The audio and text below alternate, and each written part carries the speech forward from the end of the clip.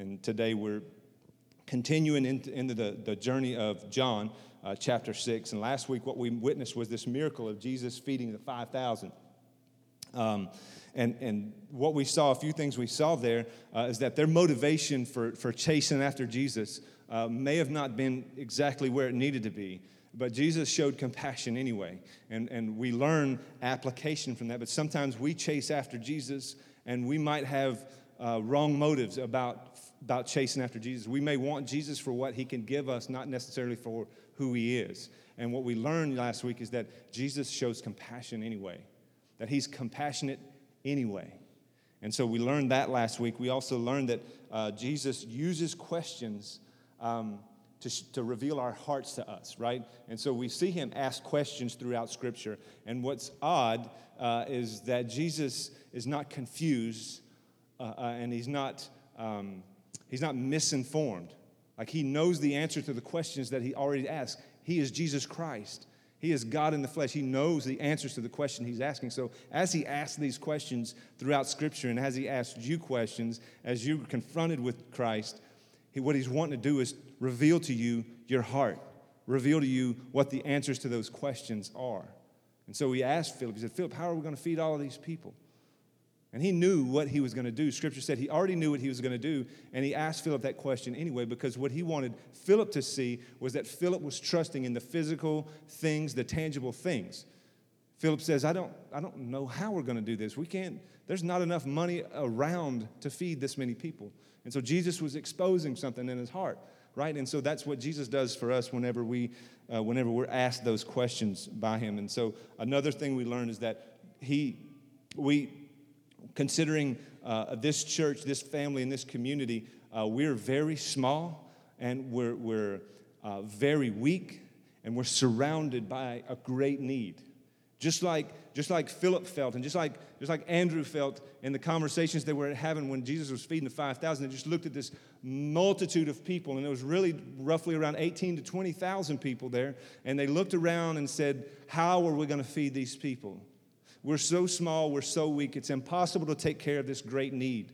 And Jesus already had a plan. And so here we are, Sulphur Community Church, small, weak, feeble, in a massive need around us, right? You drive through our community, you drive through our city, and you see that the need is great, that the multitude are in need. And so what Jesus shows us here is that he already knows what he wants to do. He already knows what he wants to do at this church and how he's going to meet that need, and he's going to do it. We're not going to do it. He's using us to meet those needs, but he has his own intentions on how he's going to do it, and it's just for us to keep our eyes on him and to follow him for whatever he would have us. And so he's ready to receive what we offer him, however small, however weak it may be. He's ready to receive that and to multiply that into something great and powerful and effective for the kingdom. He can do that. And so that's what we learned last week. And today we get this snapshot, this great snapshot of the entire gospel. In just this one little section of verses that Jesus comes to his disciples in the dark of the night and in the middle of a storm. And this passage gives us an overview of everything Jesus came to do. We get that in these few verses. So if you would follow with me, starting in verse 16. When evening came, his disciples went down to the sea, got into the boat, and started across the sea to Capernaum. It was dark, and Jesus had not yet come to them. The sea became rough because a strong wind was blowing. And when they had rowed about 3 or 4 miles, they saw Jesus walking on the sea and coming near the boat, and they were frightened. But he said to them, "It is I. Do not be afraid." And then they were glad to take him into the boat, and immediately the boat was at the land to which they were going. So this scripture, this passage of scripture is very unique. John is telling us that something historical has happened here. This is something that actually happened. And so as we walk through the Gospel of John, we've already looked at some miracles and some things that just really seem abnormal to us today. I want you to know that these are historical events. These are things that actually happened. I need you to believe that miracles that Jesus was doing here were actual events. It wasn't some kind of comparison to something else. These are historical events. And so John is telling us something that has happened historically. So this isn't prophetic. This isn't apocalyptic. And so the Bible the Bible has genres, right? So you see, like, Revelation is an apocalyptic book, and that's where it points. And the book of Daniel has some language that's apocalyptic, right? And so you see that, and you have poetry, right? You see Ecclesiastes, you see Psalms, you see wisdom books. So the Bible has sections of genre in it. And so we read these as historical, much like Genesis, much like Exodus and 1 Samuel and 2 Samuel and 1 Kings and 2 Kings. These are historical things. This is a narrative that has taken place. And so here we have history, yet John is telling us this story not just to record an event. He's not just saying, here's just a historical event that has taken place. He's pointing us to a greater reality, and he's packing it full of application. Full of application. This is a great snapshot of the gospel, and he's given us this historical event so that you may believe that Jesus is the Christ, the Son of God, and that by believing you may have life in his name. That's why we have this section of Scripture. That's why we have the Gospel of John. That's why we have the Bible, so that we may believe that Jesus is the Christ, the Son of God, and that by believing you may have life in his name. And so look with me at verse 17. It was now dark, and Jesus had not yet come to them. Now, it was literally nighttime. It was literally dark, and Jesus literally has not come to them yet. He hasn't shown up to them yet. But to read the Gospel of John as a whole letter and miss what he's communicating here, we would mess up. We would miss something here, because I want to share with you just a few verses. And the Gospel of John is just packed with these kind of verses. Chapter 1, verse 5. The light shines in the darkness, and the darkness has not overcome it. Verse 9. The true light, which gives light to everyone, was coming into the world. Chapter 3, starting at verse 19. And this is the judgment, that the light has come into the world, and people love the darkness rather than the light, because their works were evil. For everyone who does wicked things hates the light and does not come to the light, lest his works should be exposed. But whoever does what is true comes to the light, so that it may be clearly seen that his works have been carried out in God. Chapter 8, verse 12. Again, Jesus spoke to them, saying, I am the light of the world. Whoever follows me will not walk in darkness, but will have the light of life. Over and over and over, John contrasts light and darkness throughout his entire gospel, so that you may believe that we are in the dark and that Jesus is the light. Throughout all of his gospel, you see this. So maybe just a little nugget for you for the rest of your life. As you read the Gospel of John, you look for the word light and you look for the word dark, because he's communicating something to you. He's communicating that this is you and this is Jesus. This is you and this is Jesus. This is the world and this is the kingdom. And they don't look the same. As a matter of fact, they're kind of opposed to one another. That the darkness hates the light. And so even in this little small passage where these fishermen are crossing the sea and it's dark and it's a bad storm, we don't just blow over that, because John is always communicating light and dark, light and dark, light and dark. In the middle of this black, deep darkness, the disciples are without Jesus. They're without Jesus, without the light of the world coming into the middle of our darkness we cannot see. That's what John communicates all through his gospel. We don't know God without Jesus. We cannot know God without Jesus. So many people are looking for God. Let me say this. Every single person in the world is looking for God. Every single person in the world. I don't care what camp you put yourself in. If you're atheist, agnostic, just irreligious, or you're on the other side where you're the most religious, obedient person in the world, every single person is looking for God, and you cannot find God without Jesus. You cannot know God without Jesus.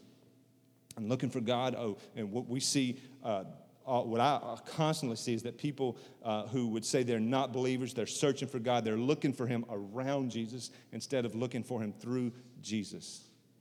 And that's what's being communicated here. In Hebrews chapter 1, verse 3 would say, He, Jesus, is the radiance of the glory of God and the exact imprint of his nature.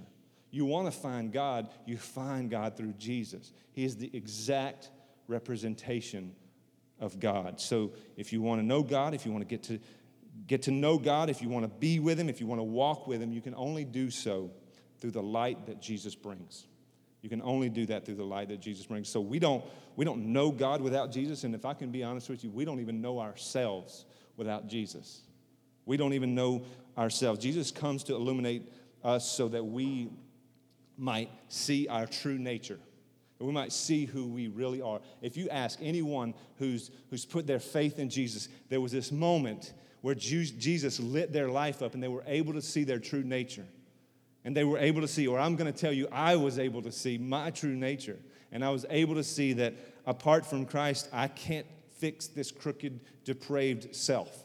I can't do it. I need Christ. And I didn't even know that until he lit my heart up, until he illuminated my life. I didn't even know that. So we don't know ourselves. Now, this is both good and bad news. It's both good and bad news because the dominant culture of our day is that you get to define who you want to be, right? Like, I'm just going to do me. I'm going to be what I'm going to be, or I'm going to do what I'm going to do. I'm just going to live for me. No one understands me but me. So that's what dominates our culture today, that we really we get to pick who we want to be. And you don't know who you are without Christ showing you who you are. You can't know that. And so I cringe a little, to be honest with you. Brothers and sisters, when I hear you say that, I'm just going to do me, or I'm just going to be who I'm going to be. Nobody knows me. I'm just going to live for me. I cringe a little bit when I hear that because Christ was the only one who's going to show you who you are. And when you see that, you will see your great need for him. And you're not just going to do you, and it's not just going to be about you. It's going to be about him. And so we are in the dark about who we are until Jesus illuminates all those little dark places in our heart. We're in the dark about who we are. And here's why I say it's both good and bad news, right? That's the bad news. But the good news is that when he illuminates our heart, we get to see both how depraved we are and how much God loves us. We get to see both of those. That's the gospel. Is that we see those two things happening together. We are hopelessly depraved, utterly hopeless without Christ. And the light of Jesus reveals that we are in this utter darkness and that we're unable to find our way to the Father. Like that's what his light does, right? And also that he is the only one who could light our way to rescue us from this dark prison of sin and brokenness. He's the only one that can do that. And so bad news. Good news is we are overwhelmingly loved by God. We see how hopeless we are in our current state without Jesus, but we also see how much we're loved by God when our hearts are lit up by Jesus. In Romans 5, verse 8, but God shows his love for us in that while we were still sinners, Christ died for us. While we were enemies of God, he sent his son to die for us. That's love. That's love. So with your hearts illumined, you can acknowledge that you're a broken and rebellious sinner so that you can receive the love of God through Jesus. So it happens both ways. And we learned this in Ephesians, even as he chose us in him before the foundation of the world, that we should be holy and blameless before him. In love, he predestined us for adoption to himself as sons through Jesus Christ, according to the purpose of his will, to the praise of his glorious grace, with which he has blessed us in the beloved. In him we have redemption through his blood, the forgiveness of our trespasses, according to the riches of his grace, which he lavished upon us in all wisdom and insight. That is love. In Christ we have been redeemed by the sacrifice of Jesus on the cross. Redeemed, we've been purchased, we've been bought. We were enslaved to sin, and now we've been purchased, bought out of that, and we've been redeemed through what Jesus has done on the cross. We've been adopted into the family of God. We have a family now. We were lost and wandering, and we have been brought in. We have been purchased from slavery and brought into a family, and we have been given a new name. God loves you. He absolutely loves you. And knowing this, why in the world do we run to foolishness to find out who we are? Right? Why do we run to our job to define who we are, what we do in our vocation? Why do we go there to try to define who we are? Why do we try to define who we are by our skin color? Why do we do that foolishness? Why do we define who we are by our culture, right? This is who we are. This is our culture. Why do we find our identity in that? Why do we find our identity in our culture, in our talents? Why do we find our identity in our bank accounts? Why do we do this? All of these things, and I'll let you fill in the blank for you personally. I've just listed some of the big ones that I see a lot of people as well as myself struggle with, but I'll let you fill in the blank with whatever foolish thing you do that lets you define, that tells you who you are and where you're going. But all of these things tend to tell us where we're going to go.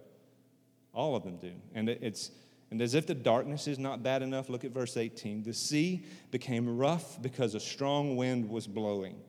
Not only are they hopelessly lost in the dark, but now there's this violent storm that's going to add to the chaos. Right? It's dark, we can't see, and not only that, but now there's this violent storm. And so we learned in verse 1 that the disciples as well as Jesus crossed the Sea of Galilee. And when they got to the other side, that's where Jesus encountered this invalid man at the pool called Bethesda. And then he had this encounter with the religious leaders. They didn't like what he was doing. They wanted to kill him for healing this guy and telling him to do some things on the Sabbath. They made up a rule, and Jesus broke it, and they were mad and wanted to kill him about it. So they had that conversation, that encounter, and then he left from there. And they crossed over. So now they're crossing back after feeding the 5,000. They went across, fed the 5,000. Now they're coming back. And so just a little bit of geography. The Sea of Galilee is about 600 feet below sea level. So it's basically sitting in a bowl. And so cool air from the southeast would rush in and rush down onto the top of the waters, and the water, there's a lot of moisture in the air right there, and so that cool air hitting that warm water would churn up the waters and cause these short burst of storms, similar to hurricanes, but not so massive. And so here we see that it's gone from bad to worse. It's dark, and now this storm has come, and I just want to let this be a reminder for us that not only are we broken by sin, but all of creation is broken with sin. Like, we were broken as well as creation. And so you can engineer all kinds of habits. You can create all kinds of rhythms in your life. You can write all kinds of safety procedures and all of these other things in your life. But at best, you and I are between storms. At best. I say this all the time. Brothers and sisters, you're either just coming out of a storm, you might be going through one right now as we talk through this text, or one's knocking at your door. Every one of us. We're either we're off the heels of a storm right now, we're right dead in the center of one, or we're in the crosshairs of one. So at best, we're in between storms because sin has broken creation. Sin has broken creation. Creation was subjected to futility. Creation is in bondage to corruption. Creation is groaning because of what happened in the garden, because of what Adam and Eve they have done. And so these guys are in the middle of the sea without any glimmer of light, without even a star in the sky, in the midst of chaos and a violent storm. Imagine just how small and how helpless they feel. Imagine it. They're in the middle of this lake. They're about 3 or 4 miles out, which puts them about midway of the lake. Small and helpless. In the midst of all this, look what Jesus does. Verse 19. When they had rowed about 3 or 4 miles, they saw Jesus walking on the sea and coming near the boat, and they were frightened. Not frightened because it's dark. Not frightened because it's a bad storm. Scripture only indicates that this storm was pretty rough, that they were having to give it all they had to handle this boat. So that's the only thing we pick up on. And so I just want to remind you that these guys are professional fishermen. And this was the lake that they were familiar fishing on, right? And so they've likely been in this situation numerous times. So what frightens them is not the storm and not the darkness. What frightens them is the power and the authority of Jesus. This is the one who spoke the sea into existence, and now he's walking on it. That's what they're afraid of. They're afraid because who in the world can understand this guy? Think about what they've seen so far. And now they've encountered Jesus on the middle of a lake, him walking on water. Who could understand this guy? That's what frightens him. And so maybe just to bring some reality to it, wouldn't you have a few questions? Like, if you had an encounter with Jesus of this magnitude, wouldn't you have a few questions? Can I trust you? Can I trust you? Is this even real? Am I imagining this, or am I completely insane right now? If this is real, Jesus, if you can do this, I sure hope you're on my side. If you're doing all of these things, I sure hope you're on my side. If you have the power and the authority that I suppose you have, I sure hope you're on my side. And here's what I want you to see. It's easy for us to read this and think that these disciples are just being faithless, right? Like, oh, they're just afraid and they're just being faithless. But if you're in a crisis right now, like if you're in a crisis moment, like at this time in your life, in the middle of a sea, in the middle of a storm, in the middle of the night, and Jesus shows up in the middle of it all, wouldn't you have a few questions? Like, wouldn't you have a few questions? Like, are you for me or are you against me, Jesus? In the middle of all this, are you for me or are you against me? These men are responding out of fear for how different Jesus is.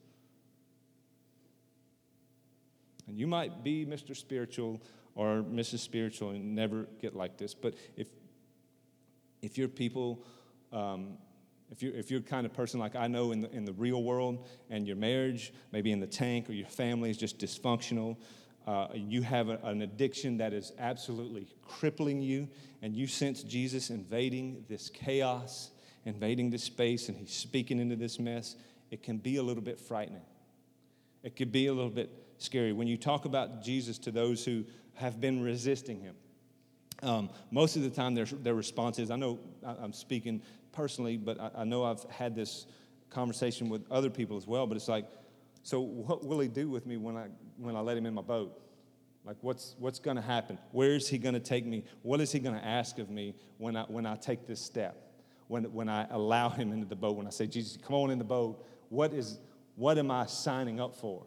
That was the worry and the concern that I had. I'm like, I don't know if I'm ready for my whole life to be turned upside down. And that's what this preacher guy keeps saying, that, if I invited Jesus into my heart, my world's going to be turned upside down. I don't know if I want that. But today I wouldn't trade it for anything in the world. So Jesus responds with the words that are life-altering. They were life-altering for me. I hope they would be life-altering for you, because they were life-altering for these disciples and exactly what they needed to hear. Verse 20, but he said to them, it is I. Do not be afraid. It's me. It's Jesus. Don't be afraid. And he's using the same language. It is I am. So to remind you who I am God. Don't be afraid. Jesus doesn't belittle their circumstances like, oh, come on, guys. I mean, you're freaking out a little bit here, and it's not that big of a deal. Or you're familiar with this situation. Why are you making such a big deal about it? Suck it up. And he doesn't promise that the storm's going to get better. He doesn't promise that things are going to, like, hey, man, let me in the boat, and everything's just going to line out. He doesn't make that promise either. In the middle of the storm, in the chaos, when all our attention is focused on our circumstances, when all their attention was focused on their circumstances, Jesus says, hey, look here. Put your attention on me. Fix your eyes on me. Fix your heart on me. Not on the things that are happening around you. I am here. Do not be afraid.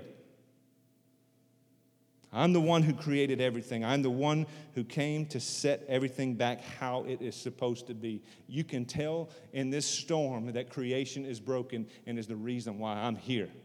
Don't be afraid. I'm the one who turned water into wine. I'm the one who healed the sick. I'm the one who fed the 5,000. And I'm the only one who can cast out fear. I'm the only one. Later on in another letter that John would write, he would say, there is no fear in love, but perfect love casts out fear. For fear has to do with punishment. And whoever fears has not been perfected in love. Jesus is saying, I'm here. And I'm here because I love you. And so you fix your eyes on me, not on the circumstances around you. I'm not going to promise you that the storm's just going to settle and everything's just going to be fine whenever I get in the boat. But I'm with you. I'm here, and I'm the reason why you are in this situation. So no matter what you're going through in your life, it pales, listen to me, it pales in comparison to the power and the strength and the authority of Jesus. So whatever you are going through, Jesus is bigger and Jesus is stronger. And he has control of all of it. Every bit of it. He has control of it. So look at verse 21, and we're going to try to land this here. Then they were glad to take him into the boat, and immediately the boat was at the land to which they were going. So here's what I want you to see. Jesus has crossed through the hell that you find yourself in to bring you back to the Father. Jesus has done that. He's come for you. So whatever storm you're in, whatever dark space you're in, Jesus has come so that you might be brought back to the Father, a Father who loves you deeply. And you can't even see the reality unless Jesus shows this to you, unless he lights up your heart to show you this. You can't even see this. So what does it mean to be a Christian? What does it mean to be a believer in Jesus? Like, what does that look like? Well, this text doesn't say that. It means that you're glad that Jesus is in your boat. Like, you're glad, you're happy, you're joyful that Jesus is with you. That's what it means to be a Christian. It means that Jesus isn't compartmentalized in my life. That Jesus isn't here on Sunday where I show up here and then I'm somewhere else the rest of the week. Or Jesus is in my community group compartment. That's where he belongs, and that's where we hook up and meet, right? It means that Jesus is in every single part of your life. And as he does this, you will always, always be delivered through the storms. Always. So, it might not always be as we see it here. What we see here is that Jesus shows up, hops in the boat, storm's over. It could be that Jesus would want to deliver you through the storm with a miracle. Immediate, you're out. I'm here. Do not be afraid. Or he sometimes may deliver you through the storm, meaning he's going to ride it out with you. That the storm's not going away. We're just going to ride it through, and I'm with you. So he delivers us through miracles. He delivers us through the storm with him. And as he does that, he's always whispering to us, my grace is sufficient for you. My grace is sufficient for you. We're not coming out of this storm, but my grace is sufficient for you. Let's keep going. And sometimes, I'm going to go ahead and say that this isn't probably the popular point of any sermon, any message that might be taught anywhere, but I think it's only fair that we be honest as we look at life and how Jesus engages us. Sometimes he delivers you unto himself. Sometimes the storm kills us. Sometimes the storm defeats us. But we're delivered unto him. I'll say that this is when death means grace. Like, this is when death is the means of God's grace. Philippians chapter 1, Paul says, yes, and I will rejoice. He's writing this as he's getting ready to die, to be killed. And I will rejoice, for I know that through your prayers and the help of the Spirit of Jesus Christ, this will turn out for my deliverance. as it is my eager expectation and hope that I will not be at all ashamed, but that with full courage, now as always, Christ will be honored in my body, whether by life or by death. You see, Paul, he didn't cut it no other way. He said, regardless, for me to live is Christ and to die is gain. So sometimes we get through the storm like Paul got through the storm, through suffering and persecution unto death, so that we can be with Jesus. How different would the world look if Christians actually believed that heaven is a greater grace than the deliverance here on earth? How different would the world be if we actually believed that heaven is better than this place? That being with Jesus fully and finally is better than this place. But our lives don't line up that way. Our lives say, this is our home. And we're going to do everything we can to preserve this because this is our home. And I'm going to avoid any storm or any darkness or any trial or any persecution or any trouble, any trials, because I don't want to lose my life. And Jesus says, that's how you find life. So the big idea, and we'll close here. Without Jesus, and I've said this over and over and over through this message, without Jesus, you're in the dark, and the storms will win. Without Jesus, you are in the dark. You cannot see God. You cannot find God. You cannot even see yourself. And the storms will win. But with Jesus, he brings the light and deliverance into our chaos, into the noise, into the storms, into the darkness. He brings the light to us. And so I would pray that today, as we close, that all of our activity and all of our preaching and teaching and looking at Scripture and being in fellowship with one another here would encourage you to see Jesus. I know we have a lot of visitors here, and it's a lot of new stuff going on for us today as well. But at the end of the day, and this is what we've prayed for, is that during this time that we could just really focus on Jesus. There's a lot of activity and a lot of things that we have going on today, but that's what we want in this moment, was for you to see Jesus, for Jesus to engage you. And so I'm going to pray for us, and one of the things that we don't normally do here is just have a time where you would come to the front and talk to some pastors or whatever. But pastors are available, leaders are available. If you would want to meet and talk with someone after the service, we would love to meet with you and discuss the gospel with you and talk about Jesus with you, if you would want to discuss that. And so let's pray together. If we could all stand.